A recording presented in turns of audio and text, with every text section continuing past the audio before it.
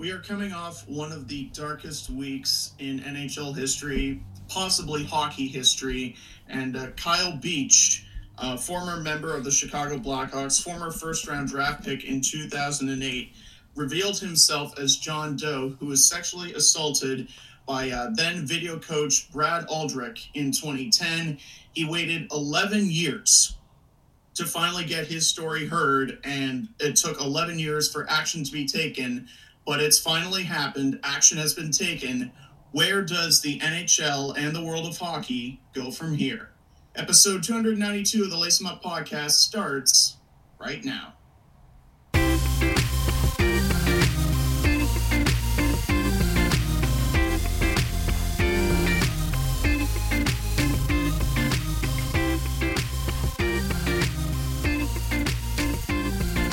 And now, it's time to lace 'em up. Here's Brett and Steve. And welcome to the show, ladies and gentlemen. I'm Steve Ellsworth. I'm Brett Dubuff. We're not going to sugarcoat it, Brett. This is going to be a very serious topic, and it's going to take a while to dissect, and I hope we don't have to talk about a story this gruesome ever again. It's sickening. It's just sickening. Yeah, I think it's might be the first time, I can't even think of another time actually, but might be the first time where I'm like upset at being a hockey fan. It's just like, it really makes you question why we even follow this sport, because it's very disturbing and very depressing to hear all this stuff come out. And I mean, in the past we've talked about I think Patrick Kane's sexual assault case happened when we were doing this, so we did talk about that. There's a lot of off ice stuff, but this one, the Mitchell Miller one, Arizona Coyotes guy. We also talked about the Mike Babcock stuff that happened shortly after he was fired from the Maple Leafs. Right, we also Bill talked Peters. about the Bill Peters incident. That was a big one. But in terms of just like broad spread topics, a lot of people stood by and did nothing. This is probably as big as it gets. Yep. Words can't explain just how morally wrong this story is in so many ways. So the Blackhawks investigation went public this week, and I think this is kind of interesting to me because I remember thinking before this stuff was that, basically what happened was the NHL said, okay, Blackhawks, you just take care of it, and I was worried that it was going to be partial to the Blackhawks, and they would find out that, no one was at fault and nothing could be done or something like that, but that couldn't be further from the truth. So I guess that's the good news is that they actually did their job and they actually investigated this whole situation, and it seems like heads did get fired and all that stuff. So of course there's still some people in this league that still have positions of power that shouldn't have positions of power, but at the same time there's still some damage that's been done and accountability that's been acted. So I guess in the general sense that I guess it's a good thing that this is a good thing that this has all come forward, even though it took 11 years to actually get it all sorted out.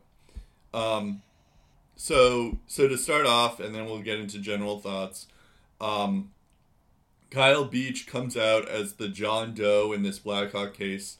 I guess there's another John Doe, but I think a big reason why Kyle Beach actually comes out was because in the report, there's a lot of identifying things that you could lead to Kyle Beach being this guy that was assaulted by Brad Aldrich, the video coach.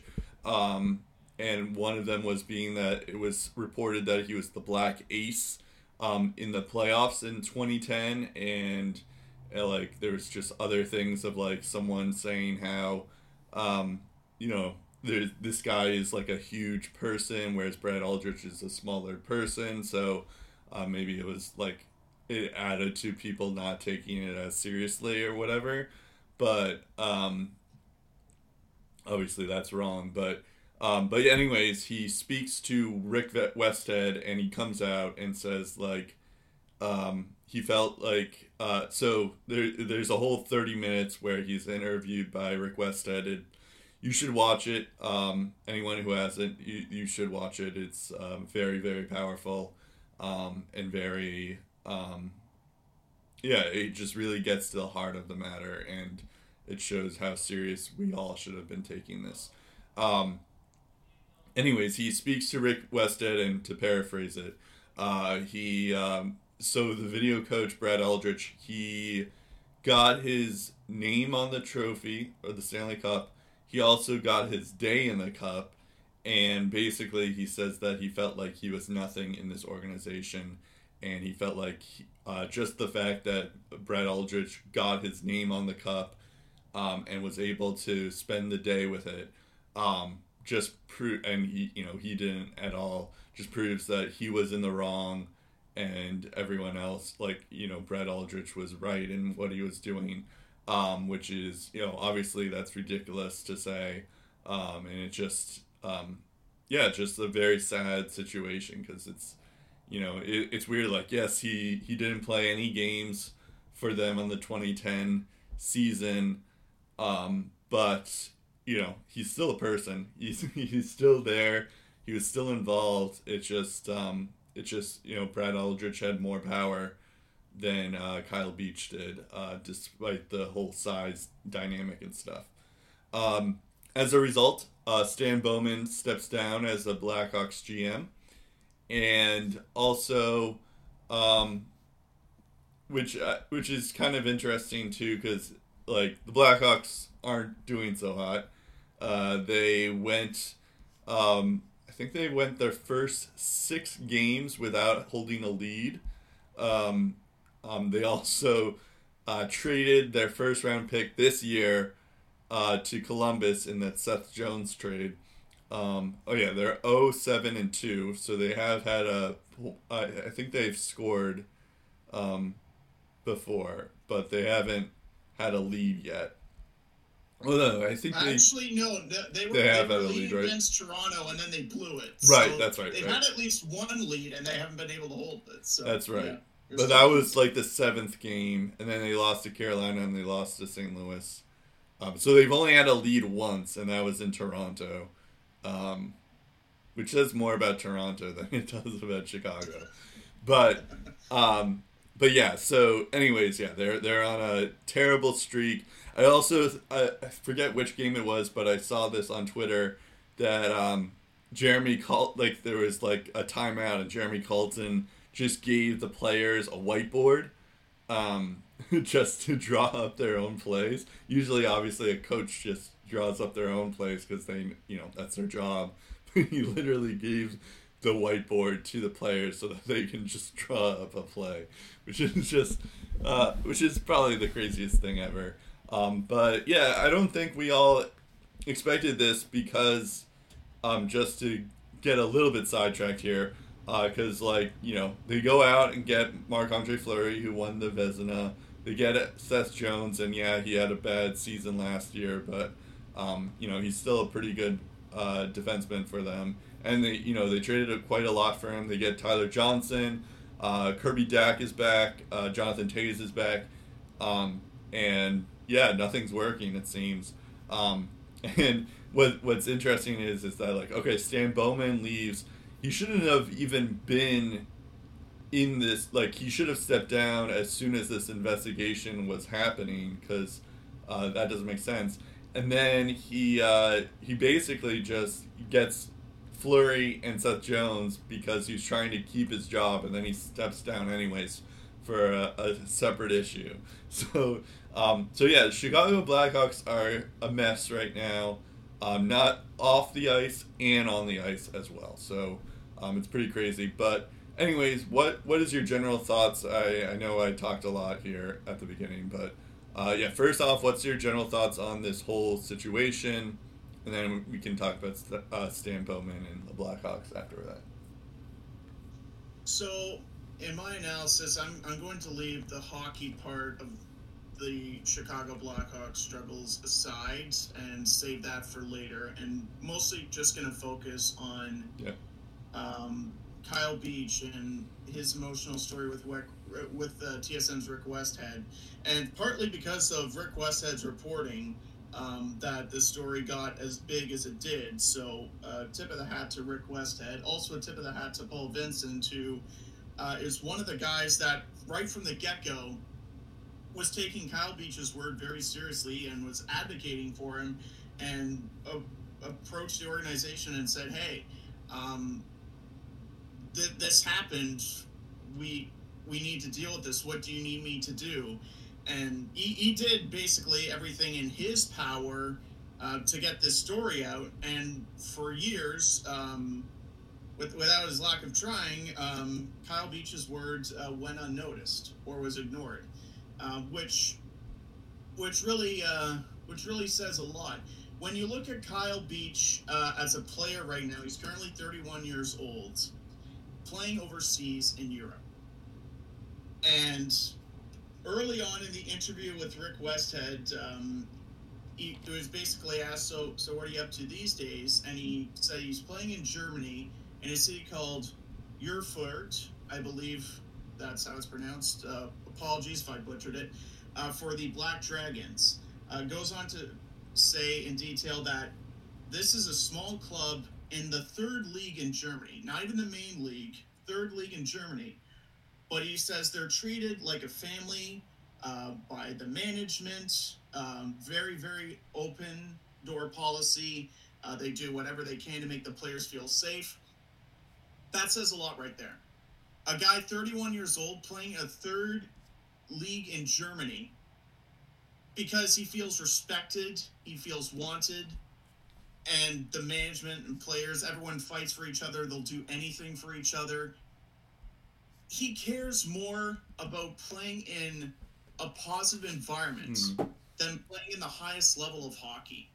This was a guy that was drafted 11th overall by the Blackhawks in 2008 in Ottawa. That year, that draft was held in Ottawa. I was there for the entire first round. I probably don't recall hearing his name called, but his name was called 4 picks before Eric frickin' Carlson. Yep. So this team obviously thought he was a very good hockey player to draft him that high, and by all accounts, seriously butchered his development right from the get-go. He played, I think, just over 200 AHL games, but not a single NHL regular season game to his resume. And he's played a lot overseas since his AHL days came to a close. Now, going further into the story, he then goes on to explain what he told his family and how much he told them initially and what their reaction was. He said his mom cried for days, adding that she felt responsible, like she should have protected me, and felt there was nothing that she could do. Like, his mother was probably miles and miles away when this incident happened, and she feels responsible. Like, how messed up is that? Yeah. Where the people that obviously wish they had the power to do something, but it wasn't up to them to do something in real time. Someone should have stepped in the organization in that moment, in the months after that. And instead, the cup chase seemed more important. They couldn't even tackle it, like, at the start of training camp the next year. It just kept going on and on for years and years and years, which we'll get back to in a little bit. The other 2 points that really stuck out with me was the Blackhawks mental skills coach, Jim Gary, also known as Doc Gary. He was also a counselor at the time, and Beach was asked about what Jim Gary said, to which he replied, he's just beginning the process to put into words how this incident has impacted his life. He goes on to say that there were things that he did. He acted out. He snapped. Just after this incident, after what he was told by Doc Gary, he relied on alcohol. He relied on drugs. And he feels vindicated now. But it seems like Doc Gary told him that, like, hey, this is on you. This is your fault. When he's clearly the victim here. Right. And that in itself is tough to process. This is where it hit me. And if you look back at the entire interview, it's one thing to read the transcript.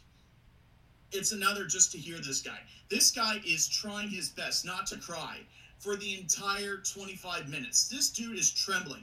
This is a 31-year-old man who's dealt with this for 11 years, waiting for justice, waiting for some sort of answer, waiting to feel like he's been vindicated, like he matters, like people care about his story, that people believe his story.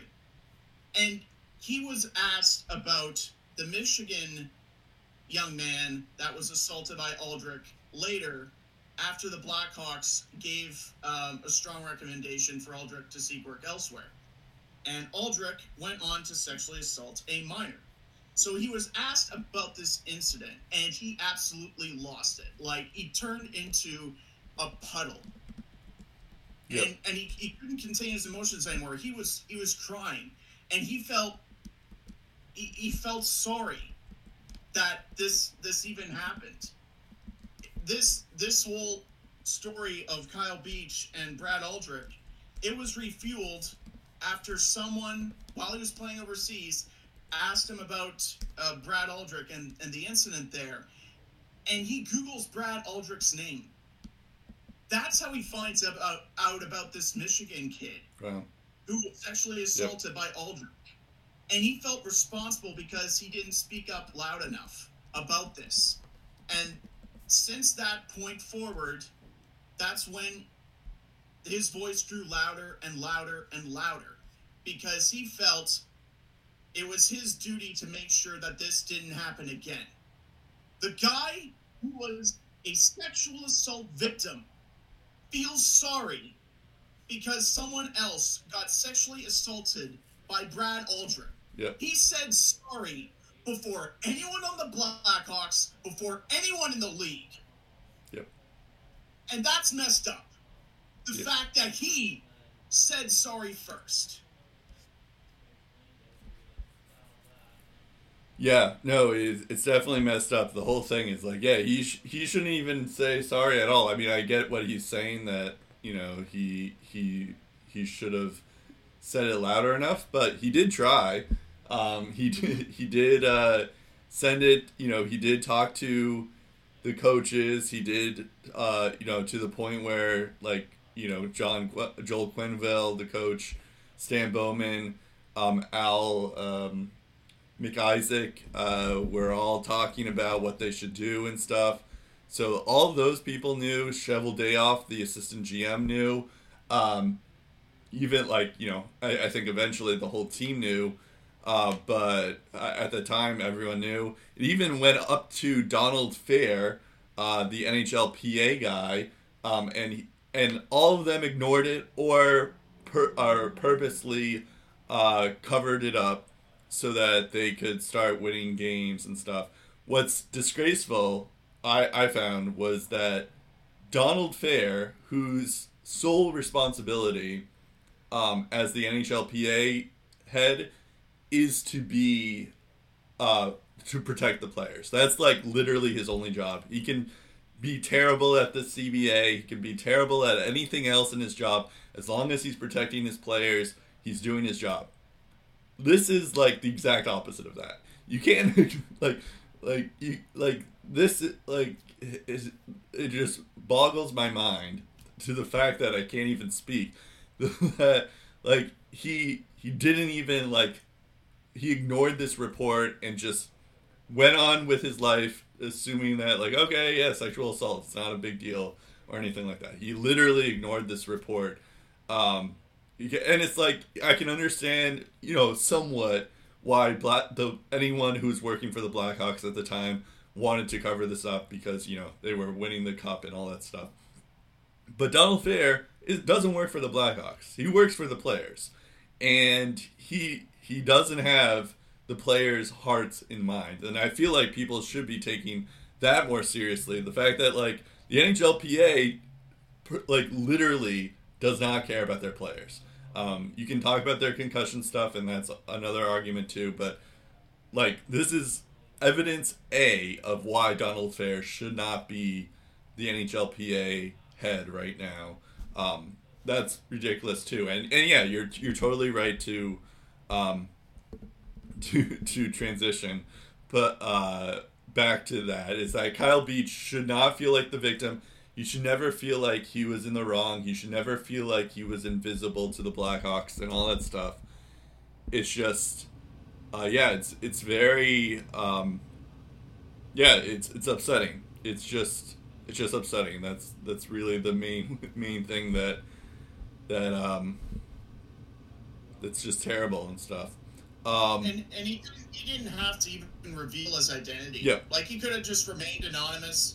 People could have just taken his word as gospel. But maybe he felt this was the only way to get people's attention, is to finally put a face to the name. Yeah, that's true. But it takes major cojones to do this. Yeah, that's true. But as I mentioned before, in the report, there were a lot of details that were leading to like, okay, this guy's Kyle Beach. Like there was a lot of evidence that this guy's Kyle Beach. So in a way, the report kind of doxed him, and he was kind of forced to mention that to come out as the victim.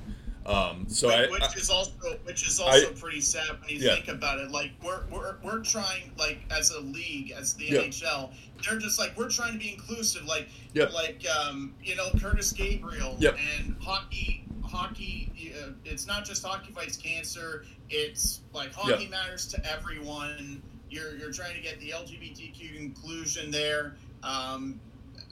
You're trying to make your league into a more inclusive brand, and that includes taking serious issues like drug abuse and sexual assault very, very seriously. And in this case, a lot of people failed miserably. Yeah, and I guess also, like, I mean, I think, like, in this report that there are going to be people, there were already people saying, like, oh, I can figure out who it is, and that's a terrible thing to do, because it's like, you kind of just let them come out when they want to. So in a way, the report kind of led Kyle Beach to come forward because he had to, because otherwise people would be always asking him, like, were you John Doe? Because it all lines up. So I think that's, like, the kind of minor unfortunate, but of course it's, like, probably the most courageous things you can do is to be publicly vulnerable like that. And of course, like, we are all, the general public is on his side, and all that stuff, but it's still something where, he didn't have to do it, but I don't know, at the same time, I feel like the report basically doxed him, so that he was kind of forced to come out as the John Doe in this case. Which also leads me to another point before we go on, Brett, is why does, we're kids growing up, if we do something bad, immediately we're told, own up to it, say you're sorry, learn from it, and move on. Why the hell does it seem so impossible sometimes as an adult to follow through with that advice? Right. Why did it take 11 years for this to happen? Yep. For so many people to just stand by and do nothing. John Tortorella, I mean, you can talk about his coaching tactics. You can talk about how he approaches the media sometimes, and it rubs you the wrong way. You listen to him talk about real life stuff, and he is 100% on the money almost every single time, especially in this, where he says, this is about multiple people. This is sexual assault. Yep. This isn't a locker room issue. This is bigger than the game itself. How did it take this long for somebody to say, you know what, this is wrong. This is wrong. We have to act now. And like, it feels like the Chicago Blackhawks and Stan Bowman took responsibility and took action when their brand was at risk. Mm-hmm. Why couldn't they have done this in 2010, where it's like, okay, a lot of people are probably going to hate us for the fact that this went on. It's going to look bad on us, but we're going to say, hey, we're disgusted by this. We're taking action now. This won't happen again. And we're going to do everything in our power to make sure it doesn't happen again. Instead, 11 years goes by, their brand is at stake, similar to the NHL, and now action gets taken. Yeah. For once, can that not be the case when someone is trying to get their story out, when it looks very, very clear that this looks bad on the league, this looks bad on a fan base, this looks bad on a team? Can it be just as simple as just addressing it right away and not waiting 11 years for something to happen? That part just astonishes me, that they didn't think this would come back around and bite them. Yeah, I mean, the only thing I was thinking of is that in 2010, it's a different climate than it is right now, where like there's this whole like, you know, the Me Too movement, as great as it's been, but it's only been like, you know, it really started in like 2016, 2017. So like I feel like it's more of a look at how the culture had changed, where so I can see why, you know, you're not as like, for Kyle Beach to come forward shows a lot of strength, especially when you think of sexual assault. Unfortunately, you think of like women being assaulted by men and not like men assaulting another man. So it's so that's like an extra stigma to it as well. So I think it's yes, it is definitely terrible that like it took us 11 years for all this to come out, but at the same time, it's kind of you know, I think it's just progress in the world that like, okay, we're all taking this thing seriously, and all the people who did know at the time are getting their comeuppance right now. There was also two separate incidents involving hockey. The Graham James stuff with the Swift Current Broncos. Yep. Sheldon Kennedy was impacted by that. Former NHL superstar Theo Fleury was impacted by that. Yep. There was also, I believe, repeated incidents involving, I think it was an usher at Maple Leaf Gardens named Gordon Stuckless. And people, like, every time they see his face, their stomach churns probably at this point. Yep. Also, all of that happened years before this. Right. And still it happened here. Also, the Kima Liu situation was happening in Rockford, their AHL affiliate, at the same time, too. So yeah, there's also, like, the Blackhawks just weren't in a great space, even though... What was interesting, too, is, like, I remember back at that time was, like, you know, Bill Wirtz had died, and they were talking about how Rocky Wirtz, the son, had kind of, like, put the Blackhawks into prominence finally again, and they were actually a good team and all that stuff. So it's just like, and they hadn't won in forever at that point in time. So it was just interesting that like they were winning all these hockey games, and like the media was glowing about how they've come into prominence and all that stuff. And then meanwhile, they're covering up a sexual assault case. They have like a coach in the minors calling a player the N-word in a derisive way in the AHL. So it's just like there's just a bunch of stuff that they had to all cover up, and it just, you know, yes, it took a long time for both those situations to come to light, but they came to light, and now it's just like, okay, well, all right, you shouldn't have done what you did and all this stuff, so... And there are a lot of brilliant hockey minds within that Blackhawks organization. Even up top, they had Kevin Shettle-Dayoff, they had Mark Bergevin there, they had Stan Bowman there. Yep. A lot of great hockey minds, Joel Quenneville behind the bench. And all of that hockey mind and all of that skill on the ice, you know, that's great. But think about this long and hard after you finish listening to this podcast. Yep. Would you rather be on a team that royally sucks but has good morals, or on a team that wins championships and has bad morals? Not to say that the Blackhawks have bad morals, but really think about that question for a second. Yep. Because I think there are so many things that are bigger than a winning season and a losing season. Yeah, for sure.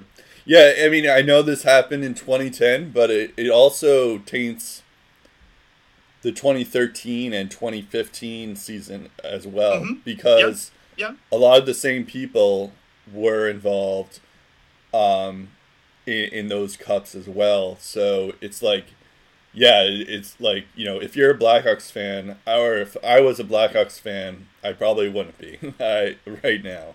And there are Hawks fans that prior to the start of the season said they were tired, they were sick and tired. They wouldn't stand up for their team anymore unless they saw significant change, both on the ice and with this investigation as well. There were also, I believe, in the interview Kyle Beach was talking to Rick Westhead, he mentioned that some of the players, I think, were making like homophobic slurs or mocking him after this incident happened. Obviously, he didn't name names. Yeah, we'll talk about that in a second. Not to say who those names could be, but it doesn't matter who those players are. It tells me a lot about the mindset of that team, where you're mocking a guy who just got sexually assaulted. Yep. Like, I don't even have words to describe how wrong that sounds. Yep.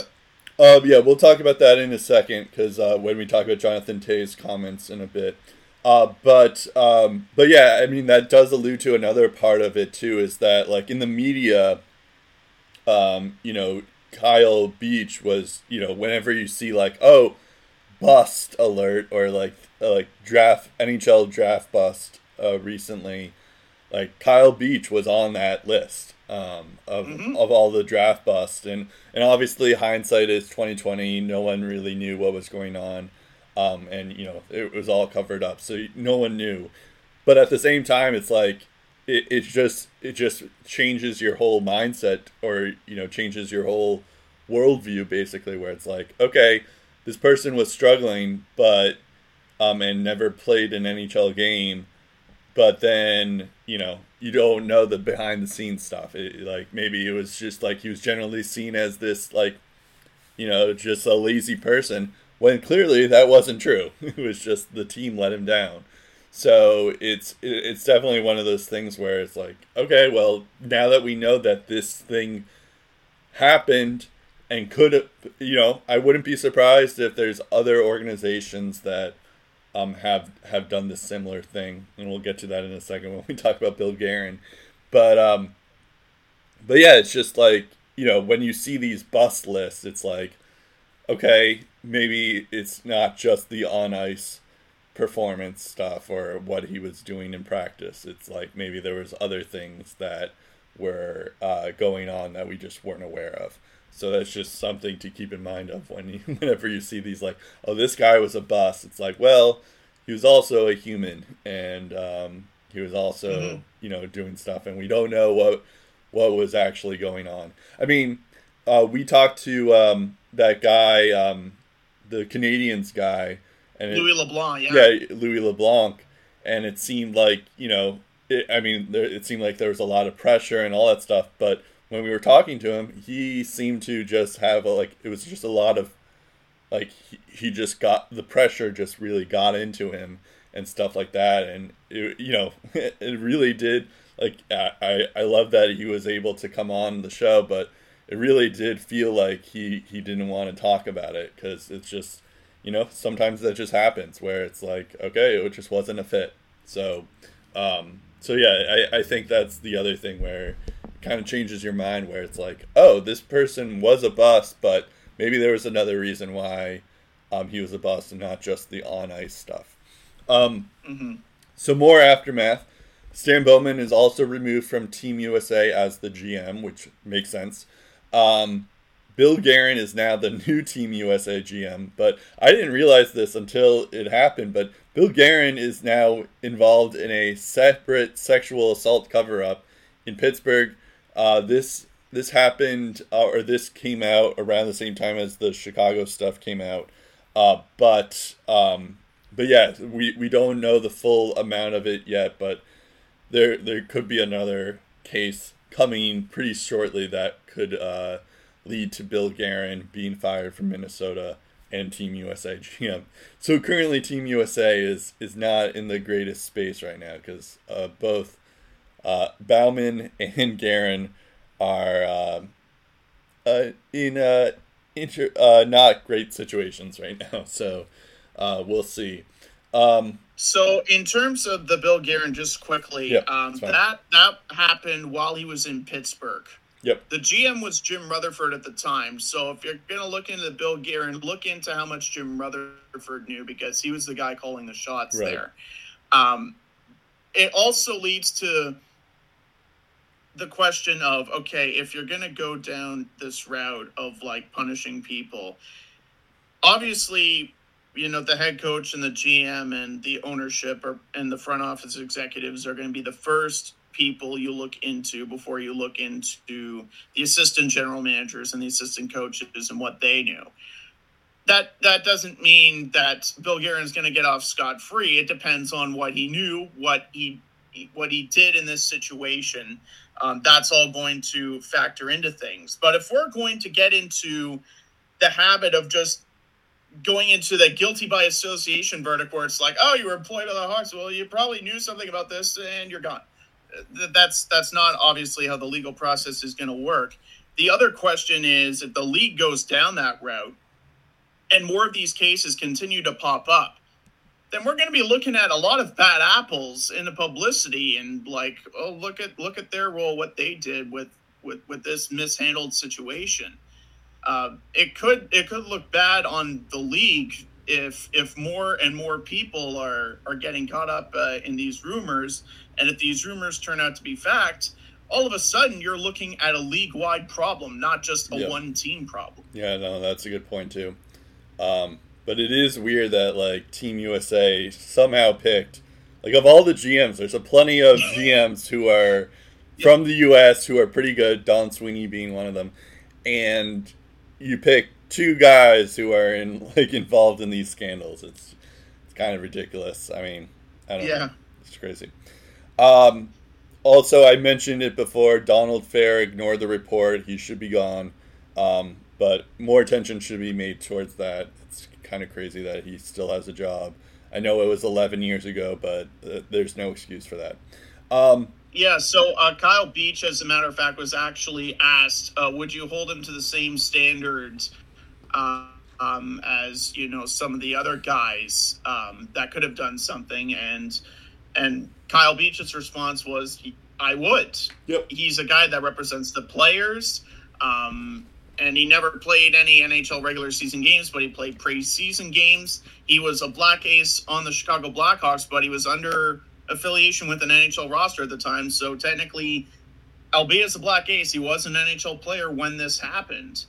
And he says for him to turn his back on the players when his one job is to protect the players at all costs, I don't know how that can be your leader. And he's 100% right when he says that. Yeah. I don't understand why Fair still has a job. It's crazy. Because there was a lot of commotion about like, well, Quenneville should be gone, Shovel Dayoff should be gone. I saw some people were saying like even Bergevin should have been gone too, but like Donald Fair should be the real like pitchfork guy because it's like what are you doing? Like obviously Quenneville should be gone, but Fair, like what are you doing here? This is another thing I mentioned at the top. One higher up mentioned to Rick Westhead, who by the way, if Rick Westhead and Katie Strang weren't covering the story, I don't think any of this would come to light. So kudos to them. This is like if you're an investigative journalist and want to get into the NHL, look up to Rick Westhead and look up to Katie Strang because they did everything right in this situation. And they're still doing it. Like I saw that Rick Westhead was still tweeting out today. But anyways, one higher up mentioned to Westhead that he couldn't understand how a guy as big as Kyle could be sexually assaulted by a smaller dude like Aldridge. And this is like, you know, I think it's a good thing that this is like, this guy's anonymous, because this just shows that there's like some miseducation in terms of how the sexual assault dynamic works. It's like, yeah, there's a chance that like there is a size stuff that you could be like a power dynamic there, but there's also like a power dynamic in terms of actual hierarchy in the team, where a video coach is higher up on the totem pole than a black ace like Kyle Beach is. So it's like maybe Brett Aldrich was like, hey, if you do some favors for me, I'll you have a better shot at playing some games, things like that. So it's not just like the fact that there's like a physical difference of it. There's also like a power structure, which is clear what happened in this situation. So I just wanted to get that out there just to educate people that that's probably how it went down. If you're kind of confused as to like how that actually could happen, it's still it can still happen. It doesn't matter your size or all that stuff. Just want to get that out there. My plain and simple response to that is shut the hell up. Yeah, that too. So yeah. Whoever said that, shut the hell up. Like, yeah. I mean, maybe I want to give that guy a benefit of the doubt, saying that maybe he just didn't understand it, or I'm just trying to like educate the person in case he's listening to this. But yes, you're right. If that is the case, then it's just like. But I feel like that's everyone's first response, is just like, not exactly. Yeah, not like it can still happen. Yeah. It looks like Brad Aldrich's name is going to get off the cup, but it hasn't happened just yet. But like there's like I don't know how this actually works, but I think they have to like melt the whole cup or like the whole ring or something like that. But it looks like. Or just cross it out. Yeah, or I guess you could cross it out. But that feels lame too. I feel like I would rather like just create a new ring where you just put the 2010 team but just leave him out or something. Also, speaking of him and Rick Westhead, he said yesterday or 2 days ago, he still has a job somewhere. He's not in jail. He has he's in a glass company or glass blowing company in like Pennsylvania or something. And his only, the only restraint is that he can only hire interns that are out of college. Like he can't have anyone working for him that are not in college or not younger than anything. Which is, it's just crazy that he's still has a job. He should be in jail. But I guess that's another infuriating thing about it. Oh, okay. And then, so apparently Cheveldayoff was in one of these meetings with Joel Quenneville, Bauman, and McIsaac on what to do with this situation. But since he was like an assistant GM, I guess Bettman talked to Cheveldayoff and Quenneville, and it seems like Cheveldayoff got out scot-free just because he was an assistant GM at the time, which is kind of crazy when you think about it, because it's like he did know, but I think there was also a standpoint of like there was that power dynamic because he, the assistant GM doesn't have the same status as the GM, the coach, or the president. So it's so that's probably another thing about that, where it's like, well, Cheveldayoff is saying like, well, I thought someone else was taking care of it, so that's why they were they let him go. It's still kind of ridiculous because he did know, but it's whatever. And then Bergevin even knew, like he may have known, but he was a scout at the time, so he may not have actually known, and if he did know, he probably couldn't have done anything about it. So I think that's also why he didn't do anything, but he may have actually known, but he's not complicit entirely. Out of curiosity, Brett, do you remember the the statement that I think was released by Gary Bettman about the decision not to further punish Shovel Day off. I Correct don't. me if I'm wrong. Didn't I hear something about that he wasn't employed by the Hawks at the time or something like that? Because just looking at his cap-friendly page, from August 3rd, 2009 to June 7th, 2011, he was the assistant general manager. On top of those duties, he was also named director of hockey operations for the Hawks on September 7, 2010. So that was a few months after this happened. And he left that post June 7th, 2011 as well to become the VP of hockey operations and GM of the Atlanta Thrashers. Yep. Just putting that out there. In terms of Marc Bergevin and his role with the Chicago Blackhawks at the time, looking at his cap-friendly page, he was an assistant coach from October 2008 to July 2009. Then he was named director of player personnel on July 15th, 2009, a role he served until June 14th, 2011, which was a fair bit, about, I think, a year after this happened. And then on June 15th, 2011, he was named assistant general manager, a role that he served until late April of 2012. Then he went to join Montreal after that. Yeah, that's interesting. Yeah. Yeah, I think, as I mentioned, that I guess both of them didn't have like a high power job in the Blackhawks situation. But true, and there's only so much they could have done, but it's not like they weren't there. They were there. Right, they were there, and they probably knew, but it's hard to, there wasn't a ton of proof that Bergevin knew, and Cheveldayoff probably knew because he was in those meetings, but yeah, again, because he wasn't a GM, he wasn't a coach, he wasn't a president.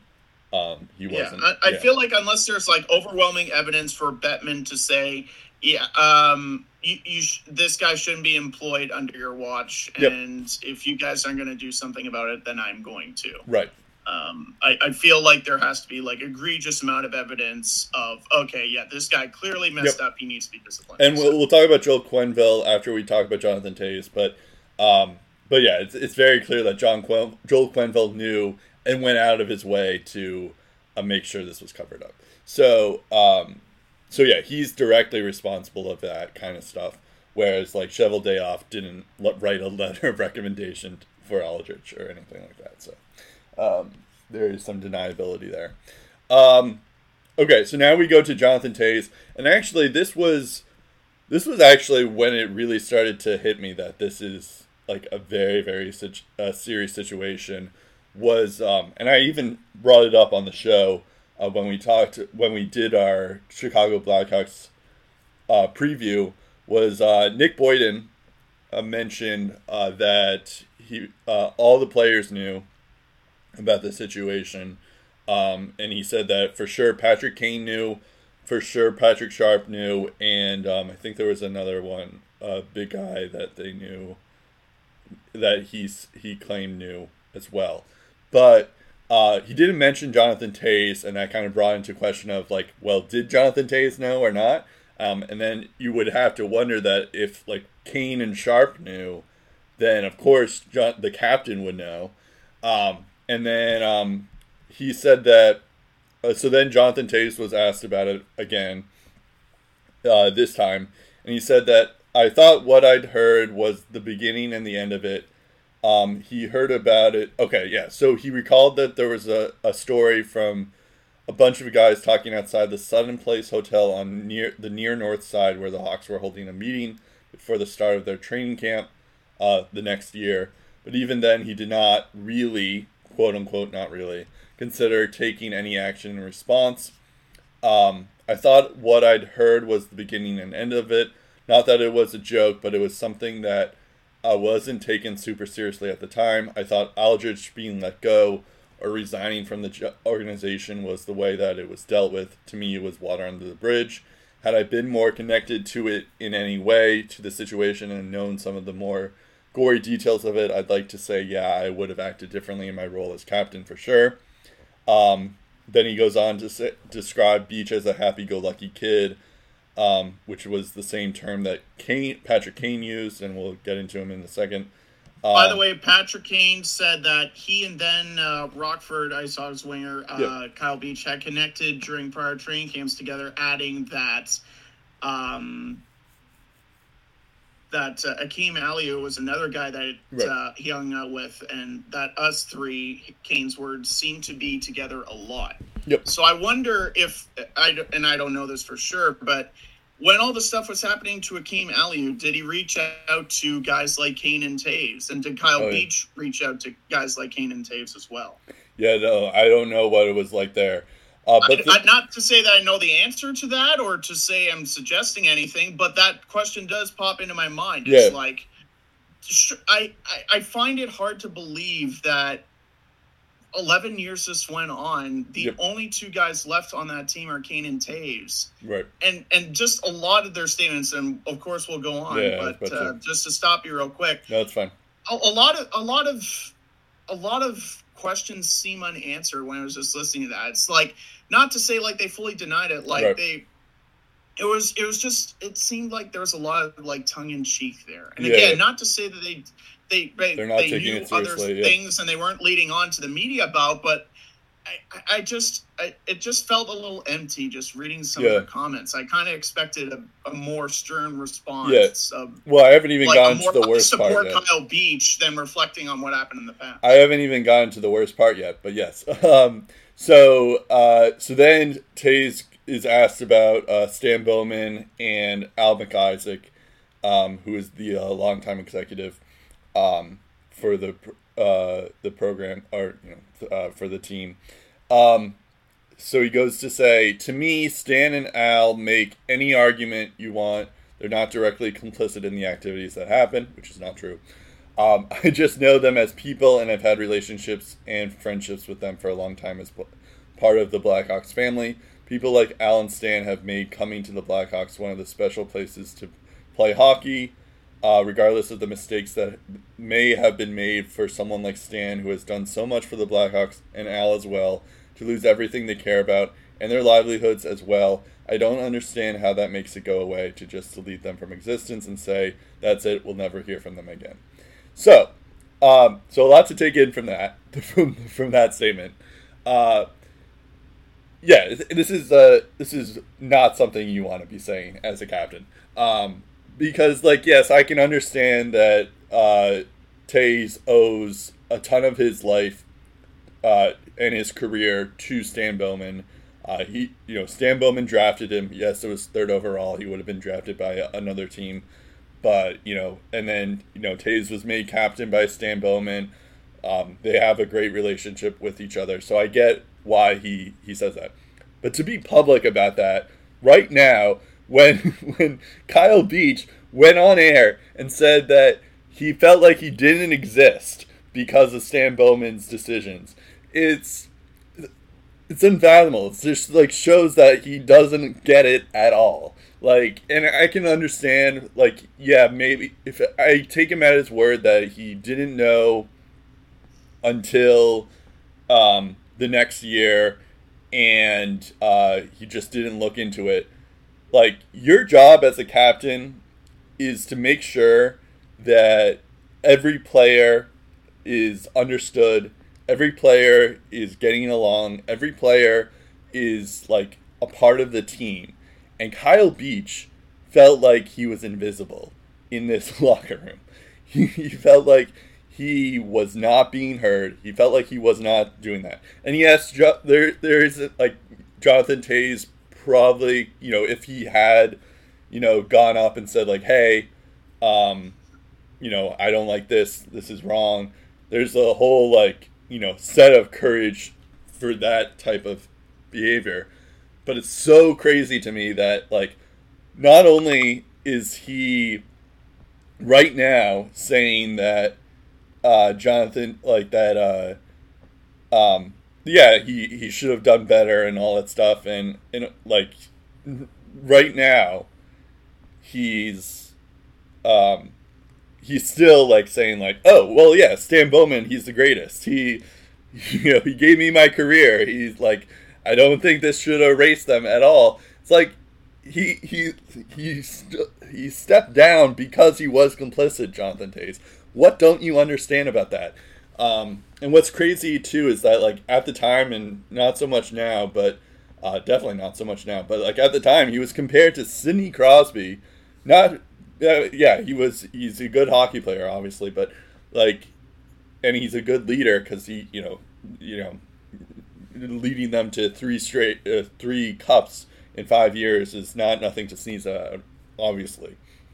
But to completely ignore Kyle Beach, and to completely, like, once you find out, fine, whatever, there's like the power dynamics from a player, even as a captain, there's not much really you can do.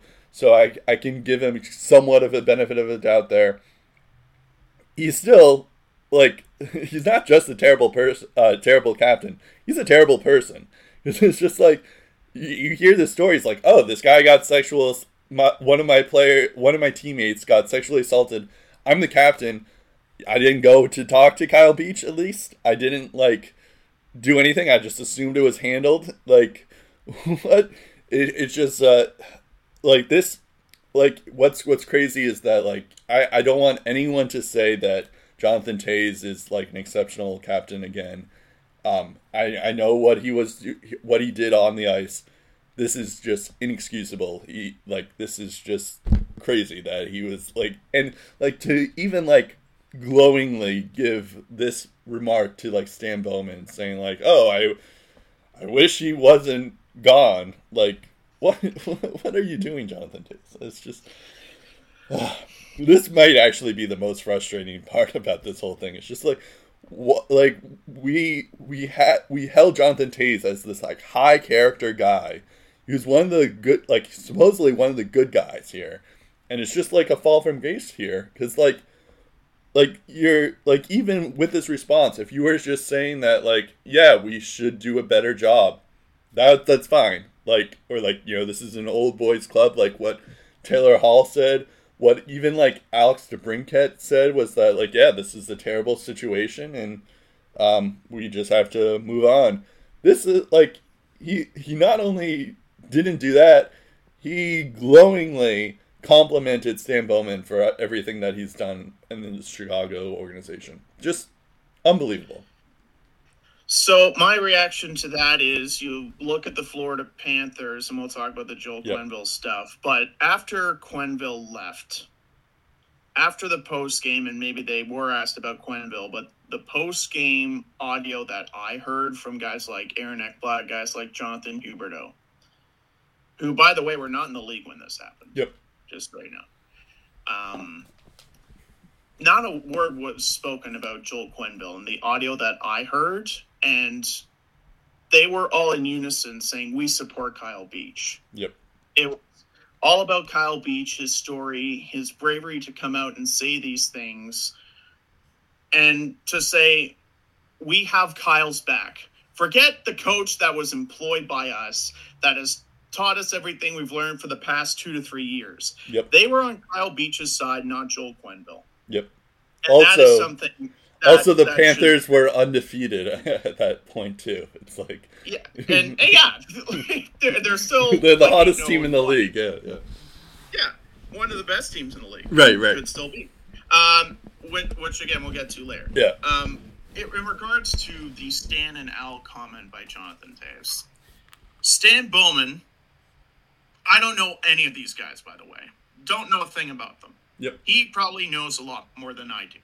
Stan Bowman, in terms of what he's done in the game of hockey, in terms of what he's done off the ice, he might be a good person overall. He might be. Same with Al McIsaac. He might be a good person. I remember a story about Joel Quenneville and Dan Carcillo hugging each other before a game after Steve Monador suddenly passed away. And that wrecked Dan Carcillo to the point where he was in tears. He said, I can't play tonight. And Joel Quenneville hugged Dan Carcillo and had the players back. There are several instances during Joel Quenneville's time in this league whether it was with St. Louis, whether it was Colorado, Chicago, and then later in Florida. There are a lot of instances that show him to be a character guy and a good coach. He's top 5 in wins. He's been in this game for a long time. He might be a good person. Collectively, all of these people for 11 years let one player down, and they need to pay the price for that. Yep. It doesn't matter how good of a person they are. It doesn't matter what they've done over the past 10, 15, 20 years, however many years in this league. The fact is, over the past 11, they didn't do enough to help Kyle Beach. And that's why we're talking about this. It's what they did in this situation, which was not nearly good enough. Yep. To help Kyle Beach, to help this guy. And that's why we're talking about them. Not anything else, this instance. Yep. That's it. Yeah, I mean, like, and even if the players, like, were to speak up, even, like, yeah, if you take Taze at his word that he only found out afterwards, fine, whatever. And he probably has his own interpretation. He's only seen the good side of Stan Bowman, or true. I'm like, Isaac, not saying the bad side, but he's got his own interpretation of how he sees them as people because like, he sees what he sees, but he hasn't seen what Kyle Beach has seen. But like, okay, he hasn't been through that lens, you know? Anyways, so he finds out about this after the Cup win, the next year, whatever, fine. That could plausibly be true. He doesn't do anything about that afterwards. He's just like, oh, okay, this guy's gone. All right, now I'm, all right, this guy got sexually assaulted, and I'm just gonna go on my merry way and do nothing. That seems kind of ridiculous to me too. It's like, okay, so now, like, then you're kind of a part of that just because you knew about it at that point too. And I guess there is some also standpoint of, like, the players ultimately don't have a ton of power in this situation because then they're probably also worried about their own ice time and all that stuff.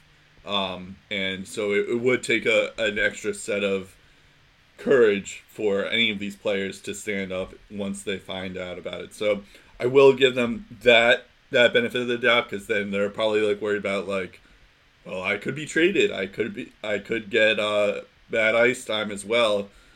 So I do understand it from that dynamic, but at the same time, like, at this instance, you can't be, like, complimenting Stan Bowman to the nth degree at this time. It's just like, think about it, like, Kyle Beach just poured his heart out on national television, and you're talking about how sad it is that Stan Bowman's gone.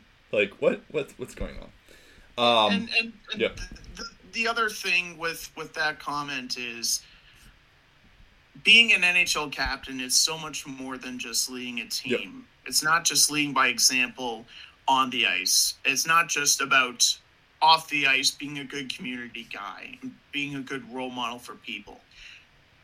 It's about handling these unthinkable situations like this, things that you're not prepared for as a captain. And these moments really showcase who the real leaders are. And he might have the C on his chest, but Jonathan Toews, to me right now, he's got a lot to prove as a leader. I don't really think he's a leader on this Hawks team anymore. Yeah. It at least gives me pause to say that, at least. I will never deny the talent of the 2010 Hawks or the 2013 Hawks or the 2015 Hawks. Those teams were great. In between, they had some good years too. But character-wise, I'm not going to look at that team the way I once did. Yep. Not with this. I think a lot of hockey fans are feeling the same way. So, yeah. Okay. So now we're finally talking about Joel Quenneville. I think we alluded to this before. I forget if I actually mentioned it or not. But he was in the room to decide on what to do with Eldridge during the playoff game. He was in the meetings with Bowman and a bunch of presidents and higher-ups to decide on what to do with Eldridge. And then even still, He also wrote a letter of recommendation for Brad Aldrich to go to his next job, where he decided to assault another person. So it's not just that he was in the room to decide stuff compared to what Cheveldayoff went through, which he was in the room for that. But he also wrote a letter of recommendation for Aldrich, which just shows that he's willing to cover it up and let this thing continue to go on, which is ridiculous. I think that's even more heinous than anything else. And he also had previously mentioned that he had no idea this was going on, which we now know is not true. So yeah, what was crazy too is he was playing. He was still allowed to coach. That the day this report came out, even though he was going to talk to Gary Bettman the next day. What's crazy is I don't know if you remember this, but I did see this compared to Sean Avery made that sloppy seconds comment in the playoffs. And there was a game that day, and he was going to talk to Gary Bettman the next day. Sean Avery couldn't play because for whatever reason, and that's like what Joel Quenneville's doing is a billion times worse than what Sean Avery did. So that's kind of crazy, and even like still for like suspended hits on that players have, they can't play any games until there's an actual hearing. And Joel Quenneville was somehow able to coach. But yeah, and I mean, I would be upset even if it wasn't against my Bruins, but it was against my Bruins and they won. But yeah, it's just ridiculous that he was even able to coach. It's ridiculous. Anyways, he does talk to Bettman. I don't think Bettman really did anything or was going to do anything, but Quenneville did resign, or was forced to resign. And yeah, this was definitely the right move. As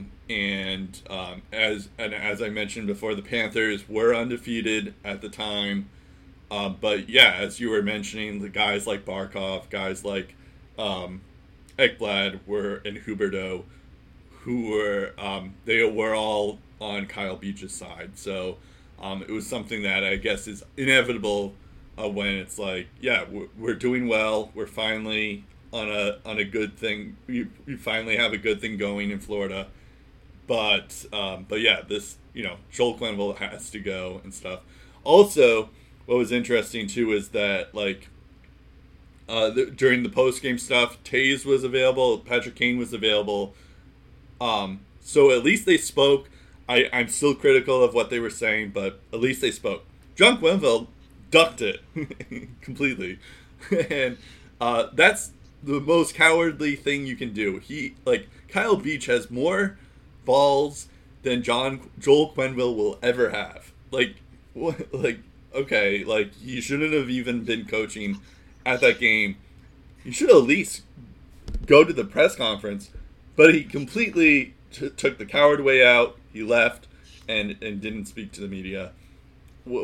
It's just it's crazy too. Like, this guy is another fault. Did we find out if that was a team decision or not? Because there could have been a case of Bill Zito saying, "You and I are going to have a chat tomorrow. You're not going to speak to the media. We're going to sort this tomorrow." That's also possible. You don't say a word. That's also possible. I guess Bill Zito did have a message, or the Florida Panthers did say that, like, Quenneville's not going to be talking, and we're aware that we're going to try to comply with the NHL in their situation. But I don't think he. Now that I'm thinking about it, why was he coaching? Right. And yeah, that's a good point too. But they did say that they're going to do whatever the NHL tells them to do, and they're aware of this serious situation. But I don't think they explicitly said, Bill Zito said that Quenneville can't do the presser. So yeah, and you're right. Like, the Panthers could have just pulled Quenneville from coaching as well. They could have done something. So maybe, yeah, I don't think it was the Panthers' decision. It was just like, all right, Quenneville just may have told Zito, like, hey, I'm not doing this. And then Zito's just like, all right, I guess Quenneville's not doing the presser tonight. But not that it matters. It's just Quenneville is a slimy guy, and a coward. There are a couple of things that Quenneville's going to have to do if he's even lucky to get another coaching gig. Yep. And I mean, after ducking Kyle Beach all these years, I don't know if either side's going to be open to it. But I think it's very important if Joel Quenneville gets a second chance at any NHL position, even if it's as an assistant coach, even if it's a behind-the-scenes guy,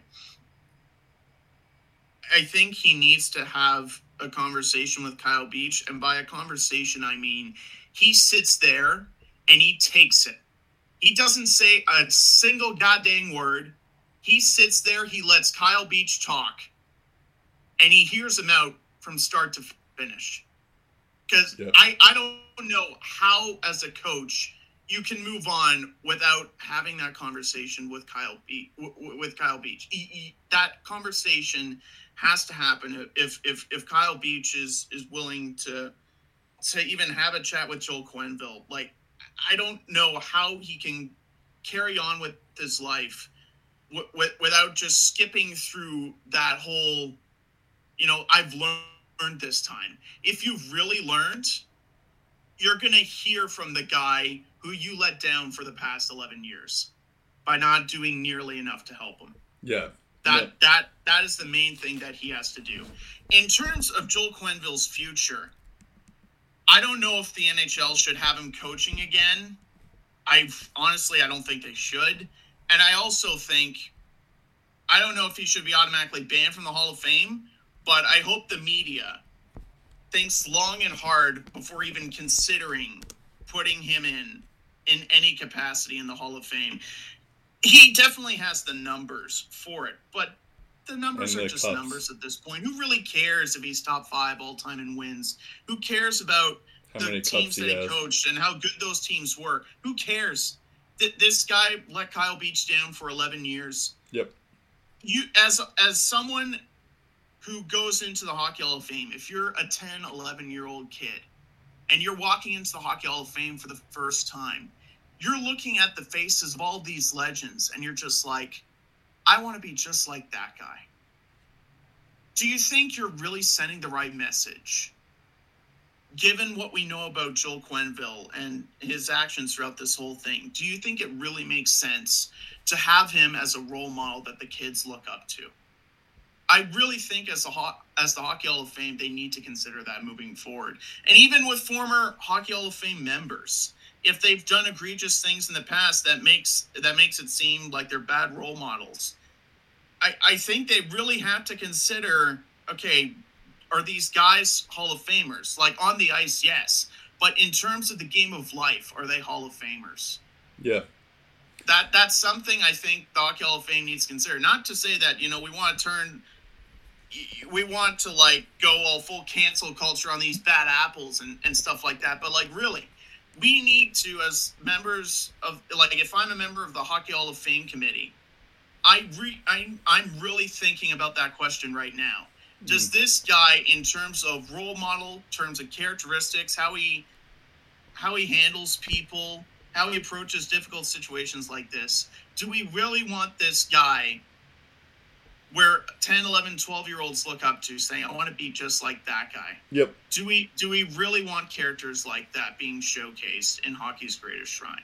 I really think we need to consider that. Well, on that note, Bobby Hull's in the Hall of Fame. So. Yep, and I knew that's exactly what you were going to mention. That guy in particular. So, in case you guys don't know, Bobby Hull is a domestic abuser, and he's in the Hall of Fame.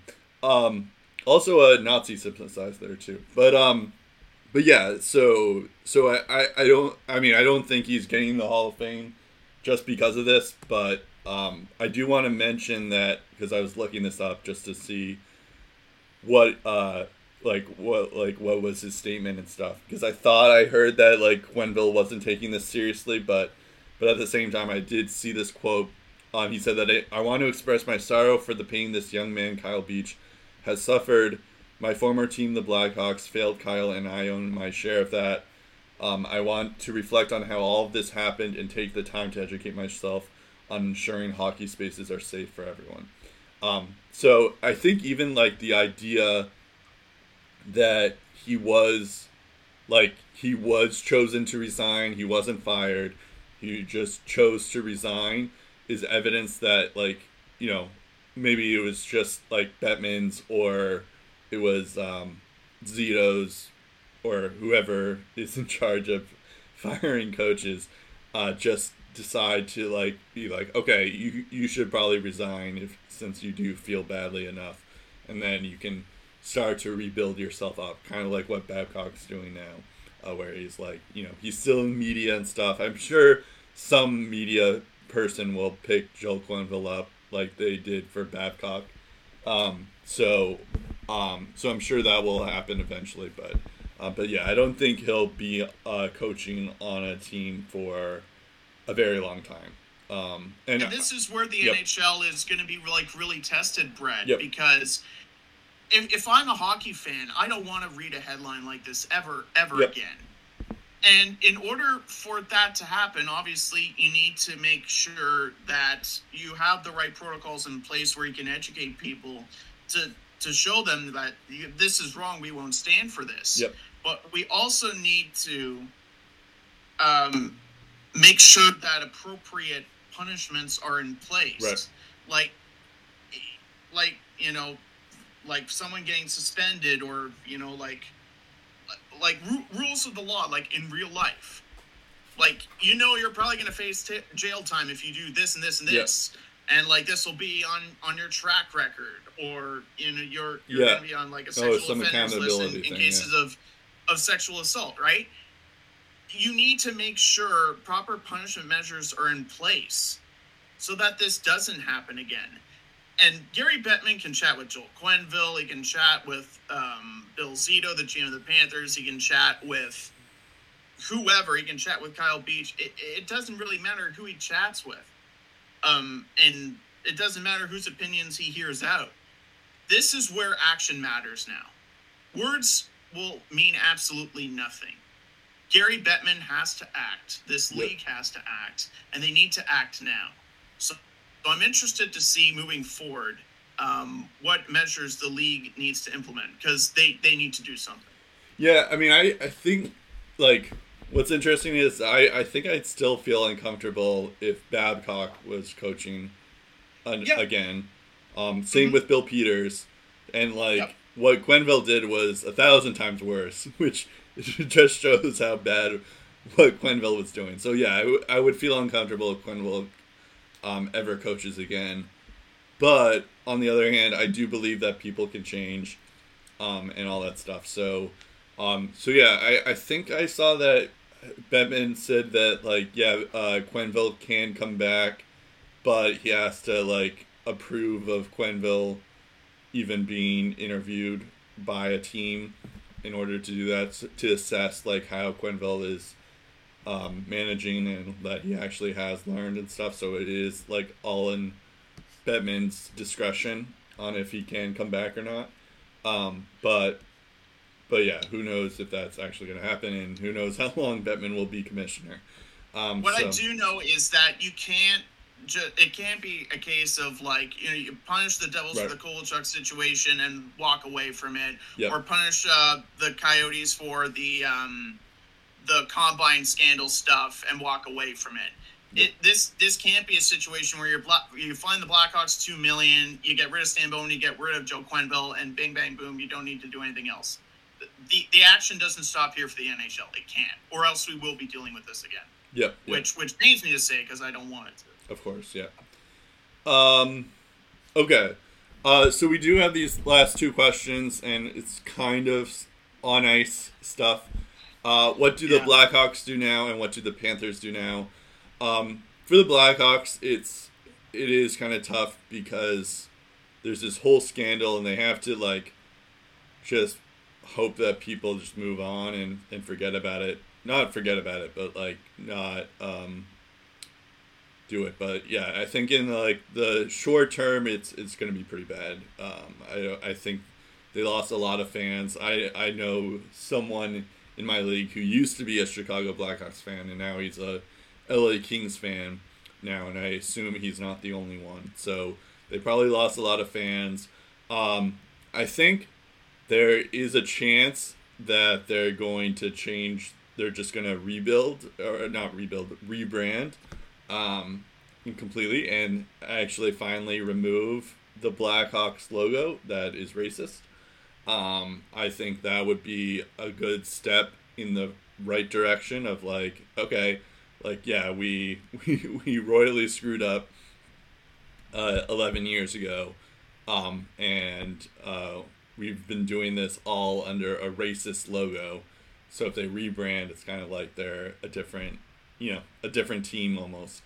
And you can kind of start from scratch. The only difference from that standpoint is that, like, the Blackhawks are an original 6 team, so it would have to be, there's all that other complications of stuff where it's like, okay, well, the NHL can't really talk about the original 6 now when the Blackhawks are no longer the team name for Chicago. So I think that would be the immediate move. What is interesting, though, is that they're kind of in a similar situation that the Senators were in after that Matt Duchene trade, and the Sharks were after that Erik Karlsson trade, where they were pretty bad. They don't have their first-round pick. And yeah, so it could get pretty ugly. It is. I think it's like top 1 protected, but it's not. But it's still pretty bad because they could be bad for quite a while. So yeah, I don't know. I would probably push for a rebrand if they are going to move on, but who knows if that's actually going to happen. So in terms of the stats part, we'll probably talk about it in streaking teams or slumping teams. So I'm not going to delve into too much of that, but here's what I will say about the Chicago Blackhawks from a team standpoint, from a statistical standpoint. They're not supposed to be this bad right now. Yep. Like, Stan Bowman traded for Seth Jones, traded a first-round pick and a young defensive prospect to make that happen, and also traded for Marc-Andre Fleury and traded for Tyler Johnson, not to be 0-7-2. This wasn't the game plan. If you take a look at the Arizona Coyotes right now, they are 0-8-1 in their first 9 games. Their power plays at 8%. Their penalty kills 58.6%.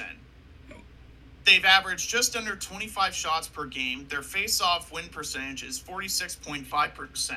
They're 0-8-1, by far the worst in the league.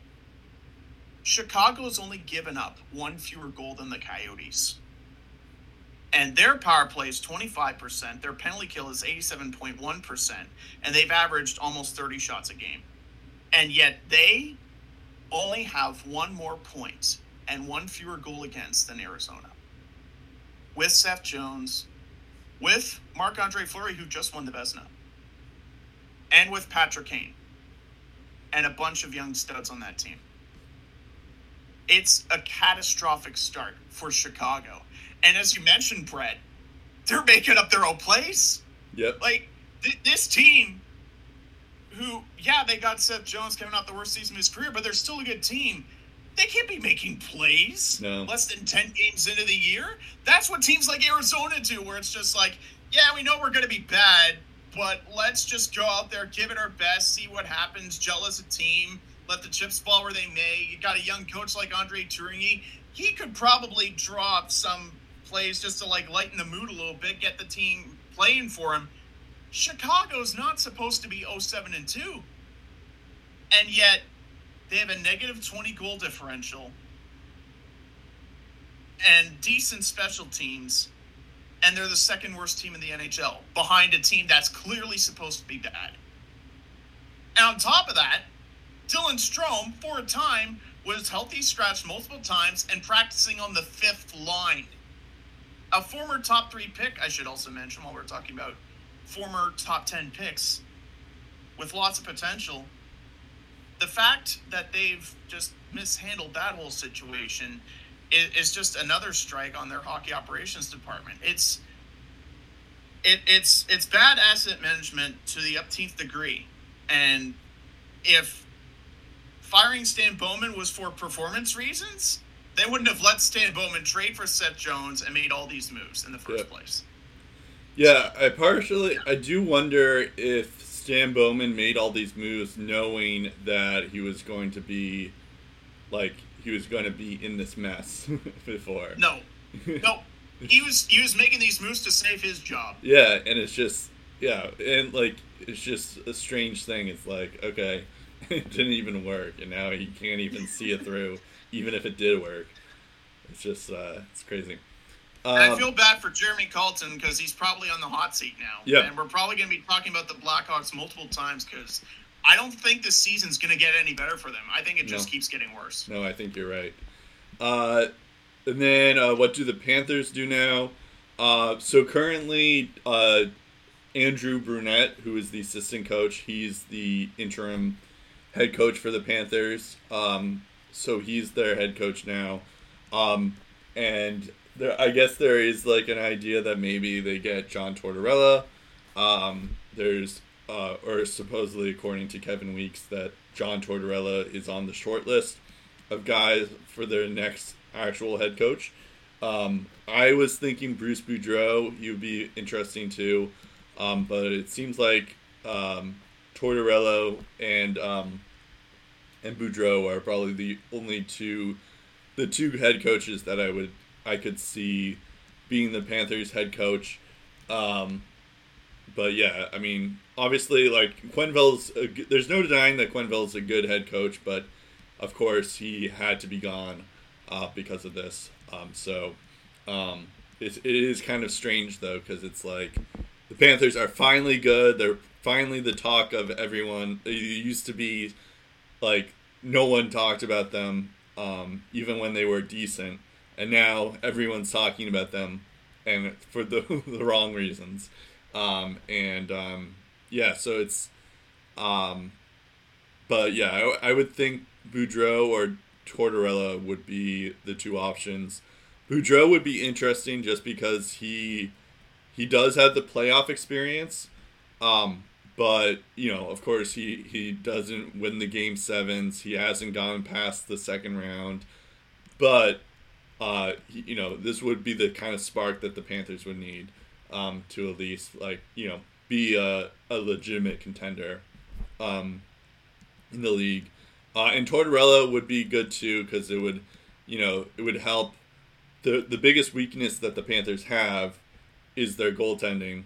And although Bobrovsky has been pretty good and Spencer Knight has been great as well so far, I feel like Tortorella could actually help them lock down that defense and lock down the goaltending even more. So maybe there is that chance as well that they go with Tortorella, who can help with the defense. So obviously from the defensive side of things, I think Tortorella is probably the guy that can get them committed to that two-way style. The big question to counter that is, okay, well, how much of our secondary scoring is going to suffer? Because that's been arguably their biggest strength is secondary scoring. Like, sure, Barkov's great and Verhaeghe's good on the left wing, but they have Sam Reinhart, they have Sam Bennett, they have a bunch of different players that are generating good results for. Oh, yeah. You mentioned the most interesting play because remember the last time Tortorella coached Anthony Duclair? Oh, yeah, good point. Duclair was at the worst stage of his career. This was before his big season in Ottawa. And he just wasn't getting things figured out. So the counter is, okay, are both sides just going to mend the bridges? And because the other thing is Anthony Duclair, I think, is a different player compared to back then. So I think there would be a more optimistic side of okay, this is a fresh start. We'll mend the waters. We'll get back on track. And this time around, things will be much better, which I definitely hope happens because Duclair is going to be expected to continue to be a solid depth player for Florida. When you look at the leaderboard right now, Huberdeau and Barkov, double digits in points so far. Huberdeau has 11, Barkov has 10. just over point a game players. Ekblad is their top scoring defenseman with 9 points in 9 games. Duclair, 6 goals, 7 points in 9 games. I believe that is tops on the team in goals. Yep, leads the team in goals on just 16 shots. And his ice time per game is 13-14, so not even 14 minutes. So a lot of that leads me to believe that he's being the optimistic scoring chance guy. Hasn't gotten a single power play point, so all that's even strength. So you're going to really have to try to play to a guy's strengths on this team. And they were under Joel Quenneville, and so far with Andrew Brunette as interim coach, they've been able to keep that secondary scoring at a decent rate. So that's going to be the key is like, yes, we want to make sure our team defense is still good, but we also don't want to sacrifice our secondary scoring because what we have going is pretty darn good and we want to keep it that way. So it's going to be a matter of, okay, how is our new coach going to manage the secondary scoring? Yep. So that would be the second biggest thing they need to worry about. Obviously the team defense comes first. But that's the one thing I don't want to ruin about this team is the secondary scoring because there's a lot of potential there. When you look at the Florida Panthers as a team, they're first in the league, 8-0-1. They have scored the most goals. They average almost 34 shots per game. Their power play, their penalty kill, it's looking pretty good. In terms of the majority of the offensive stat categories, they're in a very positive place. And that's without some of their depth guys in the picture. They bought out, of course, Keith Yandel. Alex Wenberg is now in Seattle. They've had to say goodbye to some very serviceable depth pieces, but they continue to make the most of what they've got. Even as the injuries start to pile up, they've got some guys on injured reserve as well.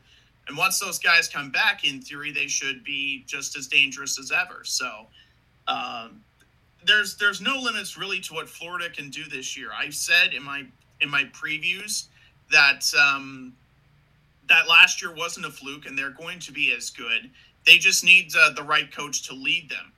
And I know people are going to argue about Bruce Boudreau. It's just like, yeah, well, they can't win Game 7s. Well, neither are the Leafs, and True. They have how many superstar players on their roster.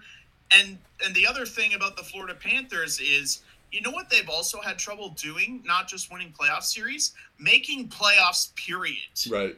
Good point. Bruce Boudreau has no trouble at making the playoffs. Yep. Yeah, no, I think that's a good point, too. I will be curious to see where it lands up. Or maybe they stick with Andrew Brunette. Who knows? But I can see them sticking with Brunette till the end of the year and then seeing what their options are. Yeah, that's also possible. I also don't think Tortorella has any urgency to leave, even though he does miss coaching. I can see him working a year at ESPN and then taking a coaching gig if it's available. But Tortorella, I feel like, is similar to Mike Keenan in the sense that he's not for every team. But I do think there are certain teams where, like, they need a John Tortorella to be their coach, or their offensive scheme, or where they are as an organization in that moment. They need Tortorella as their coach. And I definitely think there are two markets that could fit that bill right now. Florida, and if they're still mediocre at this point, Vegas. Either one of those two teams could probably hire Tortorella at some point this season, depending on how things go. But if they still get results with Brunette, I think that takes away from the urgency for the Panthers to go out and get Tortorella. I think it all depends on where the team is and where Tortorella as a person is, where he stands with the ESPN thing. So. Yeah. I mean, it seems like he's doing a good job in ESPN. So he had that whole thing about the players and not being able to fathom how this situation happened. So and for Tortorella, the other thing that makes him a good quality coach, not just the fact that he's a good hockey mind. You take away his the occasional tactics aside where it just annoys you, makes you want to pull your hair out to no end.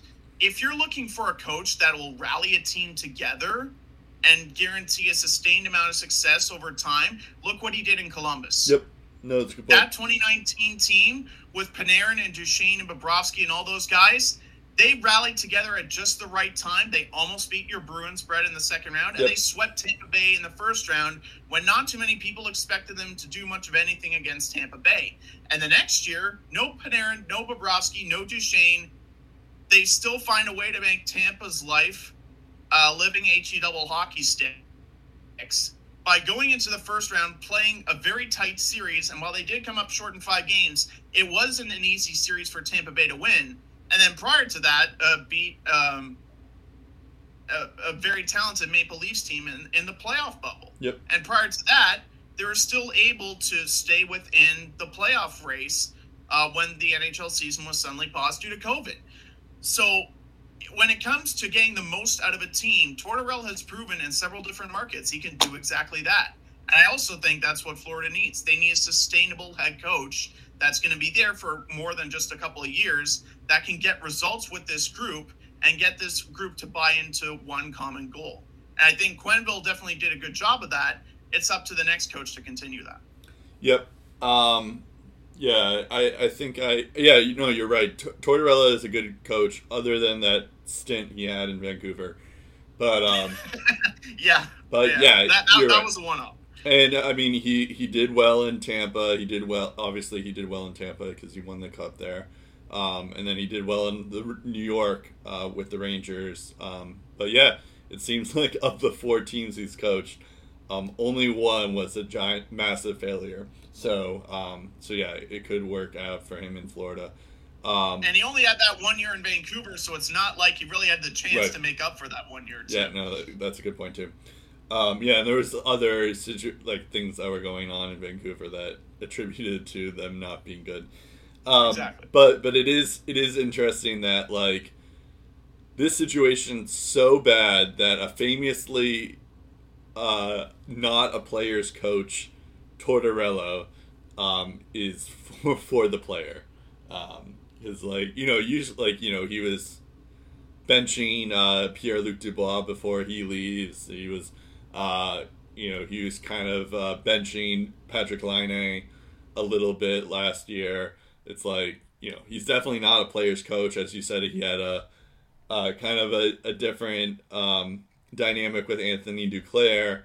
And I wouldn't say he's not a player's coach, but he's not for every player. Right. Like he's not afraid to challenge players. He wants to get the most out of them, and that's his way of doing that. Yeah, no, for sure. But just to the fact that John Tortorella was so on Kyle Beach's side, just shows that this is someone who's not known as a player's coach, was so for the players. It just speaks volumes to how serious this is. And obviously, everyone should be on Kyle Beach's side. But it just speaks more volumes when it's someone like John Tortorella. Anyways, that's about it for us.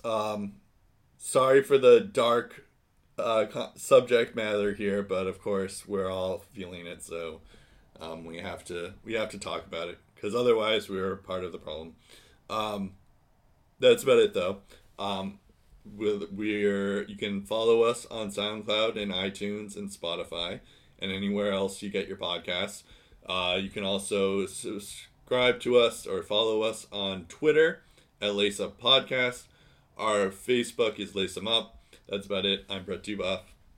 I'm Steve Ellsworth. There's a lot of hockey news that, for obvious reasons, we didn't get to. There was the Morgan Riley extension. There was potential of a Jack Eichel trade. Yep. We'll talk all about that in the next edition, episode 293 of the Lace 'em Up podcast.